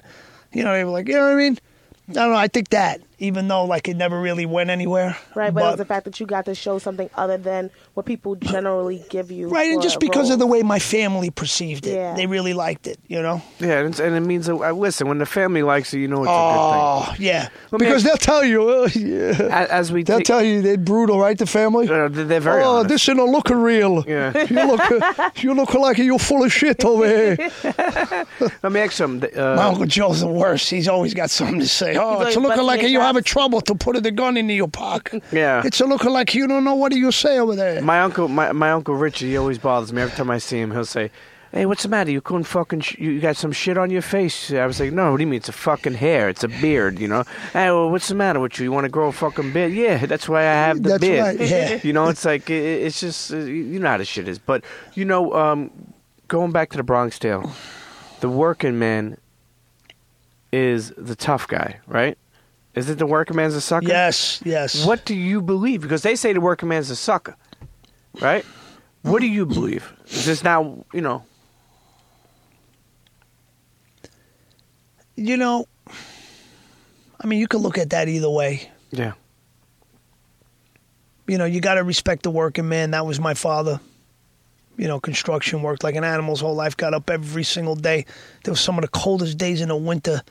Saturday morning, me and my brother, you know, were home Saturday morning, snuggled up in under those covers, and you hear your father waking up at 6 in the morning. It's better him than me, you know, that sucks. But he still did it every single day. You could perceive that as being the tough guy. But you know what? He went to work, earned an honest living, came home, and didn't have to worry about, you know, feds coming, kicking down the door. Sure. And then you get another guy who, you know, puts his freedom on the line every single day to give his son that 325 BMW for his 16th birthday, right, and to send his daughter to the best school, the school that she wanted to go to. I mean, it's what you think. I'm not saying either one. I think more the tough guy is the guy like my father. Yeah. But then if someone thought the other way, you can't disagree. Yeah. Because they could say, you know what? Your father came home every day and he didn't have to worry about getting arrested. My father had to come home every day. Somebody's driving down the street, he thought maybe he's getting arrested. Just so we could have this, and this in this beautiful house. There's no peace like not having to look over your shoulder. Right. I mean, you always look over your shoulder just to make sure nothing's happening, but not as in the sense of where you got to worry and you know be. You're looking over your shoulder because good guys or bad guys are coming to get you, you know? You don't want that. You know, you started doing drugs, you said, at 15, right? Smoking weed. 16 is one, yeah. Did that progress for all these years? Absolutely. So you stayed doing drugs all these years? Right, from 16 to 29. I mean, you know, from, you know, the liquor and the weed, and then, you know, then I discovered the cocaine and like, wow, this is the best shit ever. And I remember when I first did it, I said, wow, this is like, you know, this is great. And I said, well, you know what, this would be good, like if I went out to a club, because that makes me feel so happy, like I could talk to girls, and I feel so good, and maybe I could. So then I started mixing the clubs with the cocaine. But the thing with the cocaine is, there's a saying in Italian, I'll say it in English, when the devil caresses you, he wants your soul. And that's what happens with the cocaine. The devil caresses you in the beginning, and everything's great. And then it gets to the point where you're doing it all the time, but that good feeling, that euphoric feeling, it gets diluted every single time. And you're still doing more, thinking you're going to achieve what you got that first time, and you never do. Yeah. You know what it is? It's like a dog chasing his tail. He's never going to get it. He's never going to get it, but he will go crazy trying to catch that tail. And he'll never stop. And he'll never stop, and that's what happens. You know what the problem is, too? Until he hits a wall and dies, you know? I relate to you a lot because you're like a neighborhood kid, you know, and you know, a lot of people I know that grew up in the neighborhood, you made money, you're flashy. You know, we weren't in movies, but the point I'm trying to make is you don't believe you're an addict. You know, you sit there and you know, people say, I don't have a problem. I remember, too, when I was getting in trouble when I was young and they wanted me to go to a program instead of jail. And I was like, I'm not an addict. Oh, fuck, I was. I used to fucking be, I couldn't stop doing drugs. What you was doing? A lot of, you know, ecstasy, acid. I already said it's not the first time. I smoked. They wanted the new kids. Smoked some new brisk ones on once in a while. But the point I'm trying to make is, for me, you don't agree because you think don't circumvent the question. We want to know what you did. I've spoken about doing drugs when I was young. I'm not saying that. New internet. I'm just messing with you. You know, but you know how I like to break chops, and you do too. Listen, it's okay. It's okay, you fuck. But listen, the point I'm making the point I'm making is because of the fame, because of the money, you don't think you're just like that crackhead on the corner. Right. You think you're bigger than that. You know what? It was never that. It was never that. I just never thought it was going to escalate because I got all the warnings. Guys literally that are dead right now told me, Lee, you keep messing with that. You keep messing with that. And then, Do you feel like you were around enablers? Oh, plenty of enablers. Plenty. Like a lot of yes Well, men? believe it or not, my mother was the biggest enabler. Not because of anything, because... his mom too. Yeah, but you know what it is? Because they don't know. They don't know what it's like. My parents are from the old country. They're from Italy. Right. They think marijuana is like the worst thing in the world. My father was in the hospital. He had cancer in his stomach. They took it out. Thank God he's okay. God bless him. And he had no appetite. And he's all fucked up. They're giving him morphine and everything. But because it's from the doctor, I tell him that shit is like heroin. Word. You're all strung out. That's why you can't sleep at night, because they cut off the morphine. What do you think it is? Oh, Lillo, please, shut up. Right? I told him, I says, listen, you're not hungry? I says, why don't you smoke some weed? I says, it's going to help you with the pain. And I said, it's going to make you, I don't smoke that shit. He gets all, they go crazy. Yeah. Right. Like, what do you, he's like, I'm telling him to stick a needle in his arm. I told Pop, just smoke a joint. There's nothing wrong with it. You guys make wine in the basement. Wine kills people, ruins people's lives. People get in the car with liquor, they kill each other. Guys beat up their wives, beat up their kids. That shit don't happen when you smoke. You know what I mean? I'm not saying that because, listen, weed can definitely serve as a gateway drug. But I'm just saying that, it does have medicinal purposes. Yeah, but absolutely. Don't you worry. I got the me card. personally, I'll never get. Listen. I hope to God, I never get high again. You know what I mean? For every day, I got over 10 years sober, and I think. Thank you, and I think I got a pretty good handle on it. But Yeah. you don't know what tomorrow brings. You can wake up tomorrow, you'll be very depressed. There's something that's not sitting right, and you'll be out there drinking liquor and then smoking crack. Do you still have a sponsor? You know what? I never really worked the steps. Okay. Narcotics Anonymous. You know what? I think the way I feel and the way I perceive it is Narcotics Anonymous sets you up to fail. Right. They're basically saying, it's okay if you relapse, just keep coming back. It's like you got guys 20 years and they still got to admit they're an addict. I don't know. It's like, after a while, I think you've shown that are not an addict anymore. Right, it doesn't define you. Yeah, and to say 25, you got guys, I got 30 years, how you doing? My name's Joe, I'm an addict. Bro, when was the last time you got high? 81? You know what I mean? And I just and then, I don't know. They label you. Hey, but there are people that it works for. Right. Hey, the coffee there is fucking amazing. Oh, they make coffee. It's like seriously, like crystal meth. You got this coffee, your knees are knocking the whole meeting. Really strongest fucking coffee in the world. And people brag too. They let you know, I made the coffee. I made the coffee. The fuck out of here. I tried the coffee. Hey, listen. Last time I drank the coffee, I was up for 2 days doing crossword puzzles. Listen, every addict and every person who is involved in taking drugs and fighting the demons of the addiction have some very lows, and unfortunately you have gone through so many lows. What were some lows before you even got to that night that you said to yourself, I got to fucking change? Because there had to be some lows that I got before you after many years of doing the cocaine the way I did it, I started experiencing what you call the cocaine psychosis. Cocaine psychosis is when you're experiencing the paranoia. You start thinking like people are in the wall. Like your friends want to kill you. And it was during the 2000 World Series when the Mets played the Yankees. No, I'm good. I got one in it. Thank you. 2000 World Series, I remember I was in the car. We went to my friend's mother's 50th birthday that day. I remember all I had was the salad. Because by the time the food came, we were already drinking. I remember we were already drinking. My other friend, he had the blow. So we started doing it early. I was drinking scotch. I must have drank over a bottle of scotch. Yeah. I was only in my early 20s. So we started sniffing cocaine and got to the point when it's the nighttime. We must sniff 2-3 grams each. And I remember I got so paranoid that night. I'm in the car, my friend Richie, Anthony, Gary. And I got so paranoid and that cocaine started twisting my mind, started really playing tricks. My mind tried playing tricks on me. I thought to myself, I said, you know what? I said, these guys are going to kill me. and I got really afraid in the car. And that was all because of the cocaine. I literally opened the door. The car was doing 60 miles an hour, and I jumped out the window. Still have a scar on the back of my head. Fucking road burn, ripped up my whole fucking back, everything. If I wasn't drunk, I would have been stiff.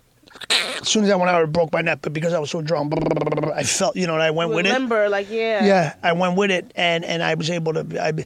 So then, because of that, they went to the hospital. I had staph infection, and then the doctor gave me pain medication. That's where this is where then this whole chapter began. Right.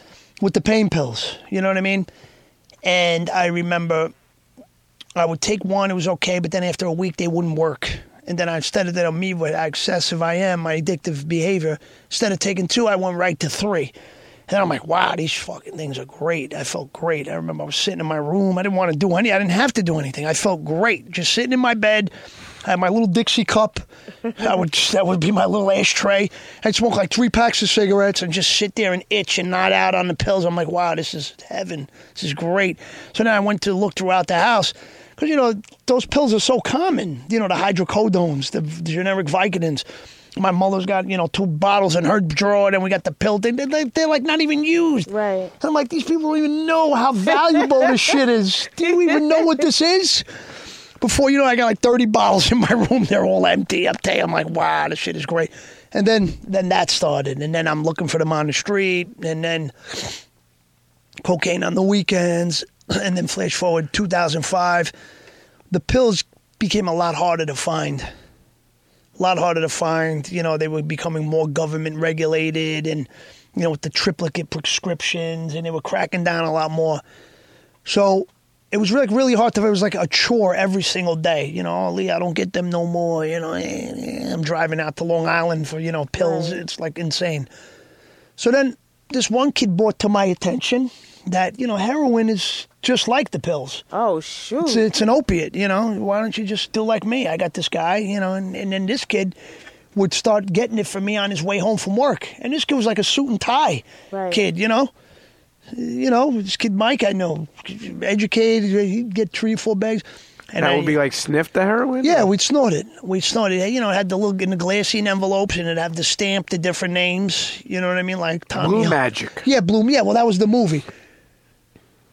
Blue Magic, the original script, because I read for a part in that. I read for a part of Abruzzo, one of the cops, but I was too young. Gangster. Yes. The original script, it wasn't supposed to be Russell Crowe. It was supposed to be Benicio del Toro as Richie Roberts.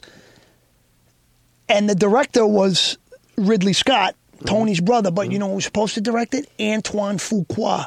He directed Training Day. Okay. It would have been a whole different... Denzel was always going to be Frank Lucas. Yeah, of course. But the original script was called True Blue, not Blue Magic. That was the name of the dope, True Blue.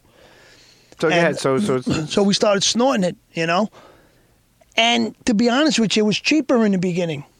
Because I was taking 15, 20 pills at a time. And them things were costing $2, $3 each. So that's $60 a day. And I had money back then, but it's still $60 a friggin' day. It just got to a point where, you need this. You need it just to function, just so you don't get sick and your body starts aching, you get diarrhea, and you feel like crawling out of your own body. So it's going to cost you the minimum $60 a day to feel normal. Yeah. I'm like, holy shit, look what I got myself into. But you were getting them for cost, because I'm sure they were a little more expensive Well, later on I was. Yeah. Not in the beginning. Then I realized, then I said to myself, maybe if I start moving a couple, maybe I get them for, then I was doing them for free, but like that really helped, Yeah. And then, I dabbled in smoking crack here and there. And my friend Jimmy, rest in peace, he was older than me. He was like 10 years older. We used to call him Aruba. Aruba was his nickname. And he was a full-blown crackhead. And, I mean, when this guy go on a mission, he'd be in his mother's basement for a month, like a week and a half. And he used to have the guys come down the side of the house, the side of the steps, and he used to open up the side window. And they used to give him like in the stairs downstairs. They used to give him the crack through the window, and he used to pay the money. That was, I used to call his house his mother. They were Arabic, It's not funny, but I used to say, how you doing, Miss Nasser? Jimmy's in the basement. She used to say, Jimmy's in the basement. You know what that means, right? So then I just used to go to the house and bang on the fucking, what's up? What's up? Used to come to the day, sweating. He'd be up for like 5 days. What's up? But do you know when you were doing these type of drugs, were you trying to escape anything? Like, you know, no, it just was fun? Because keep in mind, it wasn't fun anymore. But smoking crack at that time, it wasn't the most normal thing to do. No, but the cocaine is... Crack is a form of cocaine in a harder, faster, cheaper way. Exactly. Takes you right to the moon. But then you come down really hard. But how many times did you feel like, I remember doing drugs when I was young, whether it be, I remember E or acid or mushrooms or even sometimes, messing with the brisk ones back in the day, But the thing is, there's days I woke up or I realized, like, damn, it's like I felt like fucking shit. Or I felt like... you see yourself. You know what I mean? Like, what I'm trying to say is your group of friends, you look at me, not everybody's smoking crack. No. People look at you, got to hide that type of shit, Yeah, it's not like you're hanging out with girls and like, you want to smoke some crack? No, even the cocaine, because I did it with all my friends. Like, we were all younger, and when we first all started experimenting, you know what I mean? But then you get like normal people, like, like they met a girl and they're looking to settle down and like, they're going to get engaged and like you're sniffing blow on your great, your friggin' junior high school yearbook on a Tuesday night watching Dave Letterman for absolutely no reason. Sure. And then you're like, you know what? I got a problem. Right. That wasn't the weekend anymore. Now it's just like during the week, maybe I get a package. So I was doing the heroin, and I remember it was June of 2005, and my friend Aruba, rest in peace, he told me, you keep messing with that pipe, it's going to get you one day, Lee, just like it got me. And I remember the exact day. I was going to go down to the gas station to get cigarettes, but there was a store on the way. So I said, you know what, let me just get it here. There was these two kids from a neighborhood not too far from my neighborhood, Lake Avenue. And these two kids were in the car. And I remember they were talking really loud so I could hear. And the one kid said, yeah, no, Lilo's a good guy. He never forget where he came from. So I barely knew these kids. Like, I seen them around. So I looked down. I'm like, yo, thanks, bro. I appreciate it, right? So they knew. I mean, it wasn't a secret that I partied and that, I got high. Right. So I remember the kid was like, yo, bro, come here, right? So they're sitting in the car, right? And I remember the kid, there were like two demons in the car. It was like, like early summer day. It was hot out, and these guys are smoking crack, you know what I mean? And I remember they're in there, and they got that devilish look, and they're looking at me, yo, what's up, Lilo?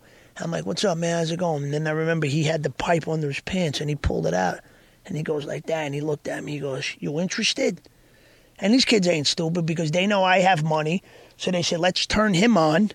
He'll get high, and then he'll be treating us, you know what I mean? Right. That's not, So he goes, you interested? And I'm like, I'm looking at the pipe and I'm looking at the store. I was here to get cigarettes back at the pipe. And then I said, yeah. And he had the, you got to push the front seat, the front seat forward for me to get in the back. Yeah, two-door. It was a Thunderbird, right? Yeah. So this was back in 2005. So and I remember he lets me in the back seat and he says, and I remember he's putting a hit in the pipe and he says, as he's doing, I said, no, don't worry about it. I said, I'll just take a resin hit. He's like, no. He tells me, he says, if you're gonna do it the right way. So I remember he put like a 20 piece of crack in there. So I remember we drove around the block, and I remember I was smoking. And I mean, it changes you, and just like in a heartbeat, you're a different person. And then by the time we got out there, I went and got my cigarettes, and then. And I said, you guys want to hang out? And, their plan worked because I said, just take me to my house. I said, follow me. I'll take my car. I said, I want to get some money. I said, can you guys get more? And he said, yeah, absolutely. So I remember I went to go get like a few hundred at my house, and we went out, and that was it. And that day, that was the day that my friend Jimmy said, you keep messing with that pipe, it's going to get you. It got me that day. That day, like I was able to do it before and then, go work out all week. And, whenever it was around, it was around. But after that day, I was looking for it every single day, smoking crack, sniffing. But how the fuck were you like doing like any jobs, like acting? Like were you still able to maintain? Were you able? It was like a switch you could turn on. No, at that point, from that point, like June, I worked a little bit here and there, but nothing significant at that point because I didn't really give a shit. Like I didn't really want to work. I just wanted to get high. You know what I mean? Yeah. So your demons were catching up. Yeah, to you. yeah, that was it. That was the point of no return. And now I'm like getting in trouble with the law. What I got year pulled was over. this? 2005, I get in trouble with the law. I got pulled over. I got 4 bags of heroin in the car. Now I got to go to a drug program and this and that. I'm not doing good because they keep finding me dirty. And then I had this girlfriend. And, got to the point she didn't want to be with me anymore. She was going to medical school, so she, threw me out. I was living with her. She threw me out. And then, and then I became friends with her father as an excuse to go by the house. Father was, she would always tell me, Lillo, why are you hanging out with my father? He's a bad guy. So we went, then, we were hanging out. Never after hours. We would just go get drugs together, hang out. He calls me one night. It's like 1 a.m. I was about to go to sleep. He said, Lillo, you want to go get a drink? I said, absolutely. I go pick him up. And I didn't come home for 8 years after that night. Walk us through, that night. Well, I'll give you the abbreviated version. I don't want to go because I got a civil case pending, so I don't want to say something. You know what I mean? But basically, we went to, burglarize a house. Well, I wasn't really burglarizing, but what it looks like, I was. Remember what I explained to you before? The only thing separating me from that fix is that window. I knew the guy, and I wasn't burglarizing because I knew that I could be in there. Even if I broke the window or climbed through it, I knew once he saw me, he would be cool with it. That's the way, when you're on drugs, you think. Right. So what happened was New York City police officer, he lived next door. He came out. He said, don't move. I moved. I turned around. He shot me twice. And then I was holding on to my stomach, and then... I had blood squirting out of myself. I'm almost running away because I didn't have a gun. And then the guy I was with, who I didn't know had a gun, they started shooting at each other, the cop and the guy. And, the guy I was with, he got shot 9 times. He fired his gun twice. I guess, I don't know, I didn't see it happen, but they found a bullet in the behind him, which tells me as he was getting shot, boom, he probably let off a shot and it went that way because they found it that way. Right. But he was able to get one shot off. He shot him in the heart. And he killed him. And then because, there was what they thought was a burglary in progress, that's called felony murder. In the commission, if you attempt to commit, you commit in furtherance or an immediate flight therefrom a felony. It results in the death of a non-participant. That's felony murder. Right. So it's like saying if you rob an old lady's purse and you scare her so much she has a heart attack, you didn't want to kill her. All you wanted to do was grab the $50 out of her purse. But because you scared her while you were robbing her, that's felony murder. Right. You don't commit that felony. So now, I'm being charged with murder in the 2nd degree. I'm like, what? And then we found out it was a cop. We didn't even know it was a cop. He was off duty. Right. How did you find out that it was a cop? There's these doctors in the emergency room because, I had to get surgery. I lost my spleen, part of my colon. Oh, my goodness. Yeah, I was in bad shape. And I remember, not that day, not the first day, the day later, because I was out of it. Because I went emergency surgery. I had a collapsed lung. I was on, life support. And I remember, all this going on. But, someone died.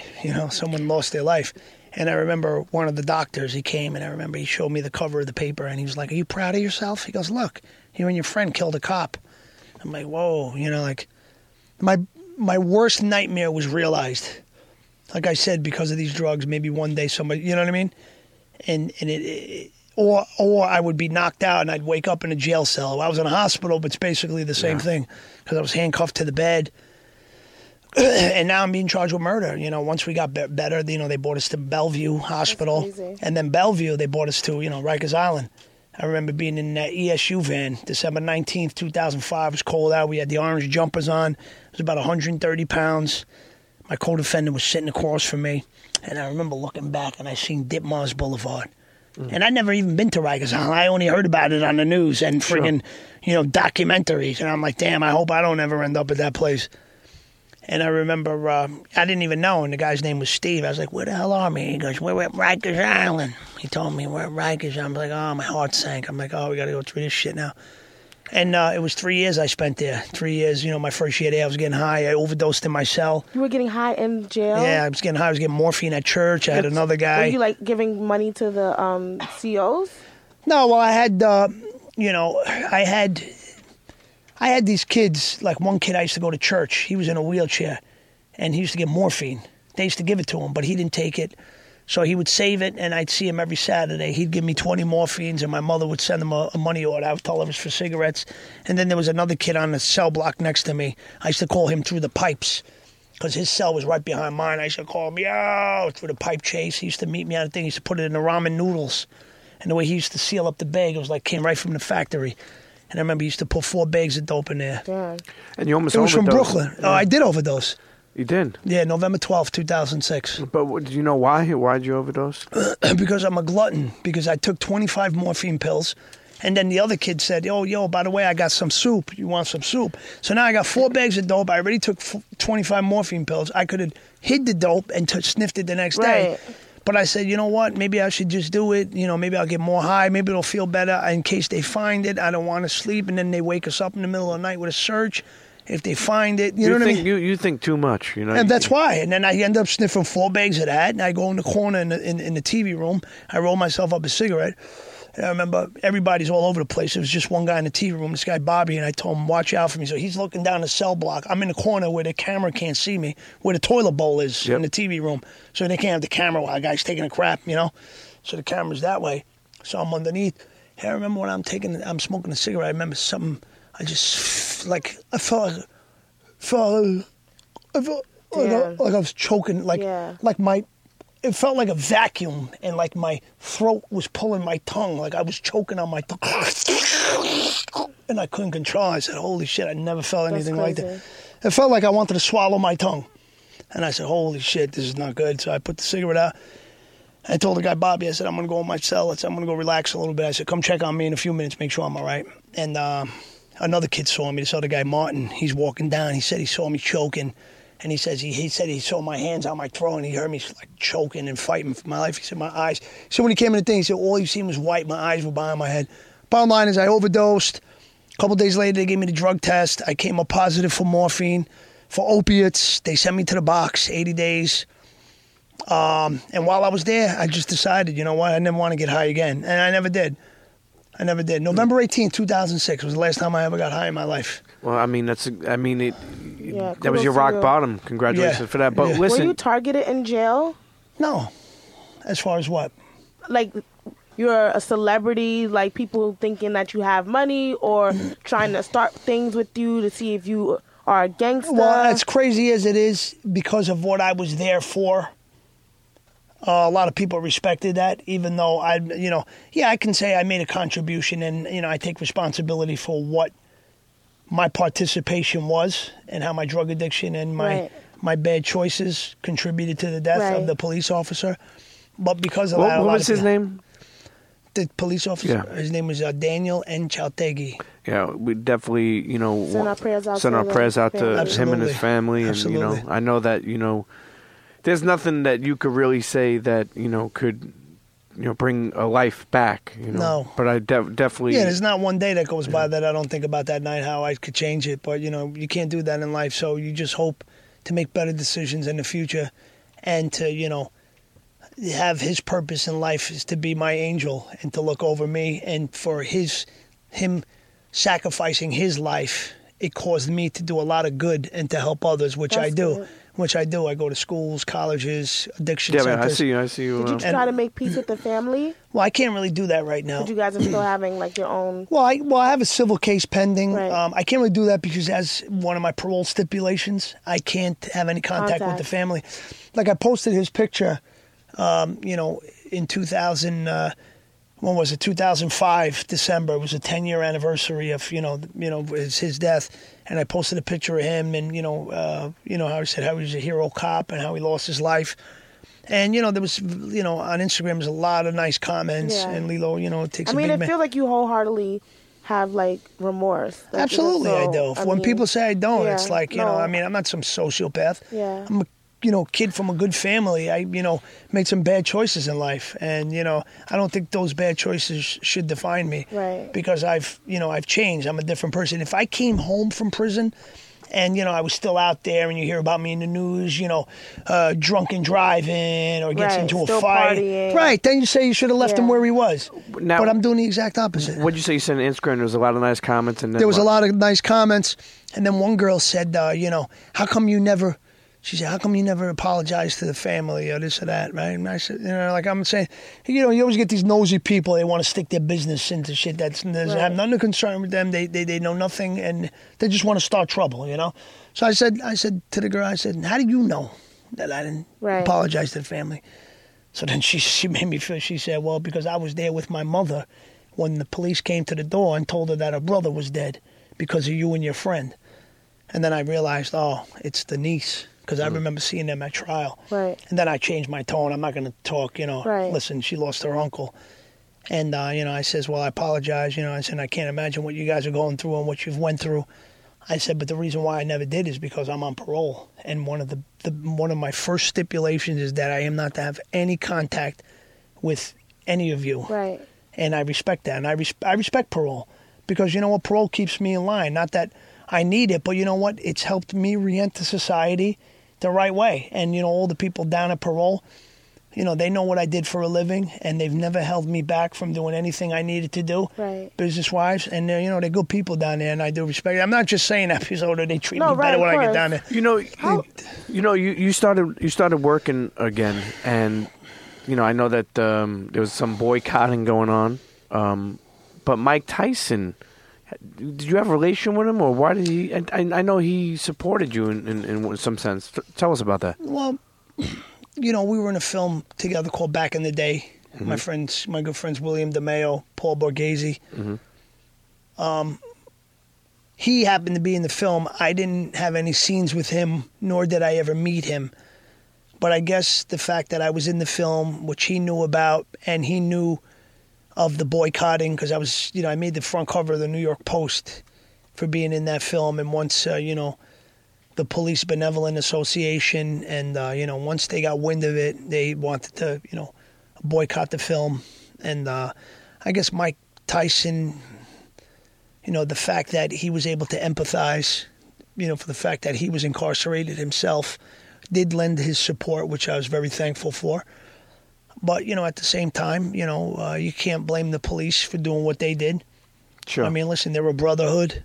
Sure. And they, you got to respect them. They're very strong. Right. And no matter, cop was wrong or not, they still support each other. Of course. And, I wish, just as people, we were more supportive of one another the way the police are. Yeah. And we can learn a lot from them, because I've seen firsthand how powerful and how closely they stick together. The police and the Puerto Ricans. Like the same. Yeah. Now, no, now, somebody, I read somewhere that you have 5 projects I tell you what, Italians don't stick together. Black people either. Italians they be hating don't on stick each together. other. You're right about that. You're right about that. Yeah, what would you want to exit? So I just wanted to know, because by Hollywood standards, someone with your troubled past and certain things that happen would have a career that it would be over. But you do have projects still coming out and you're still working. What do you say is the reason, or what still keeps you afloat?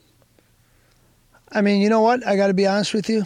I think Bronx Tale was such a great film, and it's such a timeless classic. And they've been showing it a lot on TV the last month or so. I guess because of the musical. Right. I guess because of the musical, it's been given a lot of airtime again. And you get a lot of people that have never seen the movie, kids that are 16, 17 years old, and they watch this movie, and when they see me, and they're like, wow, I just seen that movie. It's my favorite movie ever. It's so timeless. You can show that movie 20 years from now, and people still be like, wow, I love that movie. One of the greats. And I think because that movie has made the mark that it's made in the history of film is immeasurable. And I think for that fact, listen, will I ever make a film like The Bronx Tale? Hey, listen, I hope I do. But if I never did, I could always say I made The Bronx Tale. Sure. And that never goes away. And I think for that film, I think I'll always be able to get some work. And listen, I think at this point in time, whatever I do get, I'm very thankful for, and it's a great opportunity. But, there's always a flip side to everything. And, some people may say, listen, he was responsible for this, that, and this. And, for that reason, maybe I don't want to be associated and stuff like that. And listen, this is the nature of the beast. You got to understand it. You can't get mad or take it personal, because it's myself and my bad decisions that put me in that situation. So I can't blame anybody else and say, you fuck, you don't want to put me in your movie? No, it's because of the bad decisions I made. Well, realizing that, I think, is a big part of it. But, and I'm sure, one of the parts that, obviously everyone says this, one of the parts that is in Bronx Tale is called the saddest thing in life is wasted talent. Right. Now, you still have a lot of life to live, but it's like funny how that movie tries to depict what you've been through. Art imitating life, and Exactly. life imitating art. What was that exact line for people who may just never even seen the movie that are listening? It says, Well, the saddest thing in life is wasted talent. And it came from and the choices we make will shape our lives forever.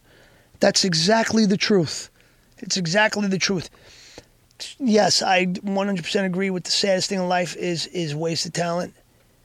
Great words and very important. But I can relate more to the other words. The choices we make will shape our lives forever. That's something else that I've seen firsthand. It's because of the choices and that one choice that I made to go out that night with that person and to do what I did. It may define me forever. I mean, there's people that, may not define you for that, but there are, that's what I try to tell these kids, like, you have no idea. You have no idea how precious being young is because you still have all of this life to live. But be careful because these choices that you make now, right now you're at the crossroads. You make this choice, you're going to go this way. If you make this choice, you're going to go this way. And once you go down this way, there's no coming back. So you have to be really, really careful and be very, very selective. And the choices that you make, just like you said, it's going to shape your life forever. One bad choice can ruin your life forever. I remember there was a saying, it takes a second to get into trouble and a lifetime to get out of it. That's a good saying. It's very true. Yeah. Mm-hmm. I mean, actually, I know, your response to this may be just your open heartfelt, but do you love yourself? Yeah, I do. No, the reason why I say that now I'm glad to hear you say that, but when just time and time again, overdosing and the drugs and stuff like that, I think when someone comes to a point, their demons are taking over them, being addicted. I lost my brother-in-law to drugs, he overdosed. But I'm just saying, I think there was a point in time where he didn't love himself. And I think he wanted to die, even though he had a family. Do you want to have a family? Do you have children? No, absolutely.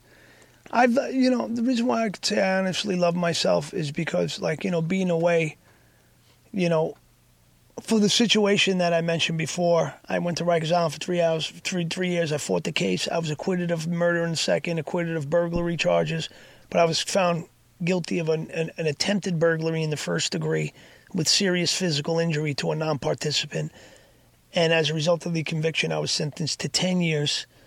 I already did 3 in Rikers, so I had to go upstate and do 5.5 because you do 85% for a violent crime. When I was up there, I remained sober. I got sober. And also, I enrolled in a male correspondence school, a school in Georgia. And, I studied and I got a business degree. I got 60 credits in business management. So I learned so much while I was up there. It was the perfect... You got your GED, right? Well, the GED first, but then I actually got an associate's degree. Nice. I figured, why not? It makes sense. I'm here. You got these kids, I'll just do it when I get home. I'm like, bro, if you're not doing it here, you're not doing it when you get home. Yeah. Definitely. Right here is where you got to do it. You're sitting in your cell, you got 3, you know what I mean? Got all that downtime. Why not do that? It makes so much sense. And who held you down while you were in jail? Oh, I had my, You had a wifey? No, I met my girlfriend later on. I met her on Instagram. Oh, snap. Toward the last year. Slid in her DMs? Well, the Bronx Tale was on TV, believe it or not. I didn't even have my friend had the page for me outside. I didn't even know what Instagram was. But he was locked up with me. And then I stay in contact with him, which I wasn't really allowed to do. But, oh well, he's going to put me back in jail for that. Yeah. So he told me, he said, there's this new thing called Instagram. I knew about Facebook and Twitter, but he said, there's this new thing called Instagram. He said, it's pretty cool. He said, you post pictures and, this and that. And he's got a lot of girls on there. And he said, it'll be good for you while you're in there. Keep you busy. You know what I mean? He goes, I'll give you all your messages. And it was great because I was meeting new girls all the time. I was getting visits every weekend, It was back page. Yeah, it was great. Jail page. So they're coming in and then the Bronx Tale was on TV. And she left something. She tagged me in a picture from the movie and said, I love this movie. I love this guy. Cinema classic. So my friend Stevie said, oh, you got to see this girl, bro. She's nice. And then what happened was he got her number for me. We started talking. And a few months later, she came to see me. And that's it. She's my girl. The rest has been history. Yep. Well, listen, I mean, you're still doing some work now, right? You know, you're doing different films and stuff like that. I'm glad you finally shaved your fucking head, you know? Yeah. It's funny because I'm when you came home and you had all these interviews, in the comments, they're like, well, he needs to get rid of it. It looks like a toupee on his fucking head, you know? Yeah. But listen, the day we hung out, the next day you fucking shaved your fucking head. So I'm proud of that, you know. But listen, one thing about your journey is not over, and that's the reason why I asked you if you love yourself, because you kind of like almost. Well, the fact that I'm staying sober, I work out 7 days a week, and you live a healthy life. That's right? I mean, Are you I gonna think have children? I hope to. What do you Are want you one working now? on it? Well, right now I want to get. I mean, I'm doing better financially, but I want to. I mean, I don't want to bring a kid into a world and have them struggle. So I want to be able to be in a situation where I can give them pretty much. I mean, listen, you know, within reason, what they want. Sure. And you know, I plan after parole to move out to California. So you know, Second life. yeah. Do you think maybe you'll start producing movies? Well, I hope to God. I do. I would like, you know, I love film. I love everything about it. And I think I would, you know, I get a rush out of doing that. Yeah. And just, you know, bringing something from the ground up and getting a script and producing and, you know, everything around it and casting actors and, you know, finding locations. I like that kind of stuff. I really do. Didn't you used to run into Tupac back in the day? I ran into a couple times. Yeah, a couple times. I seen him one time at the House of Blues. And then I seen him, the last time I seen him was at this the Beverly Center in the Valet Park in this club Tempest. And I remember I seen him, he had the leather pants on, he had the Rolls Royce. And I remember I said, you know, how you doing? We started talking for a minute. And I said, nice to see you. He gave me a hug, said, nice to see you. And that was it. That was the going out days. Yeah. You know. But listen, hey, you know, I mean, like I said, there's definitely more to live, and, you know, we wish the best to you, you know, moving forward. And, you know, continue to stay sober. Thank you. Continue to stay healthy. I know you live a healthy life.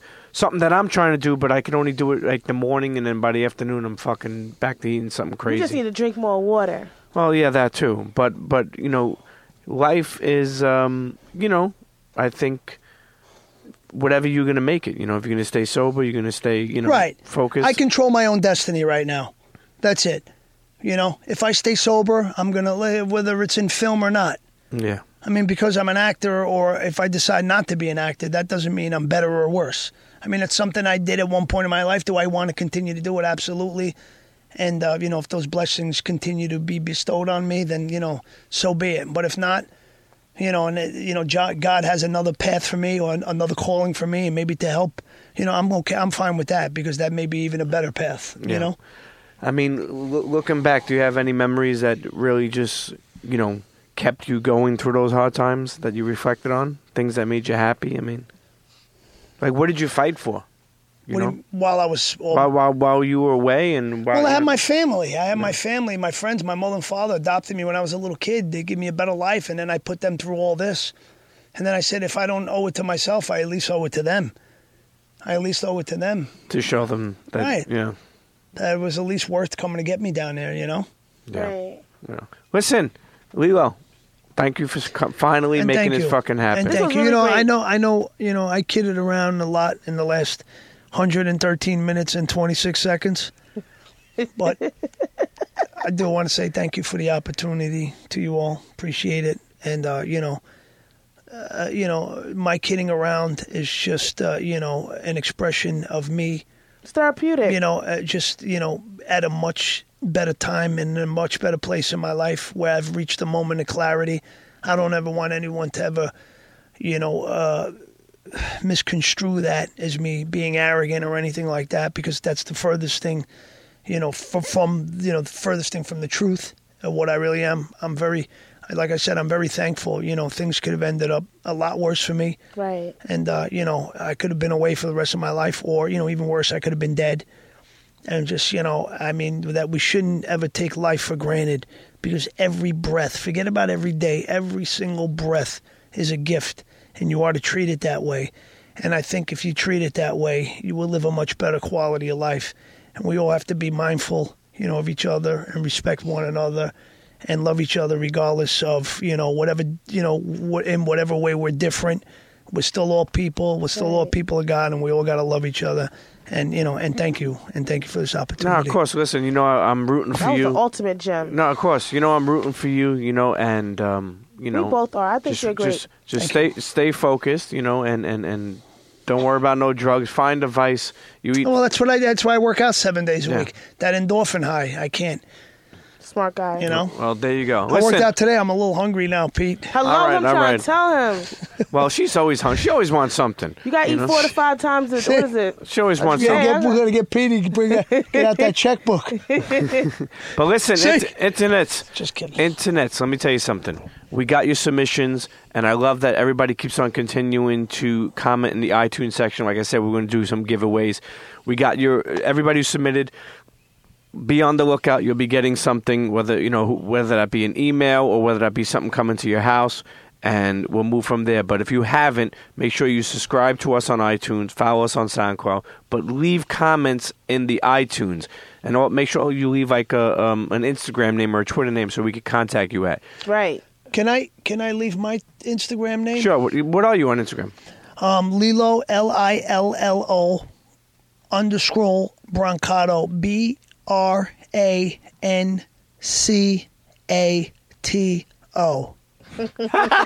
Yo, the way you said that was like B-I-L. No. It's the way I talk into the phone. Yo, the way you said that was like BINGO. Don't worry, internet. As soon as you type in Lillo, it's gonna pop up. Well, there's that one girl, Lily Galici.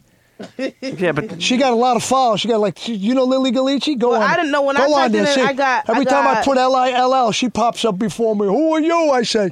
I got Leland John, little Yachty, and then him. I don't ever type no more. When I text, I talk. Like me. So the phones, you see the microphone's over there. You get some people, they talk into the screen. I'm like, what are you doing? The microphone's on the bottom.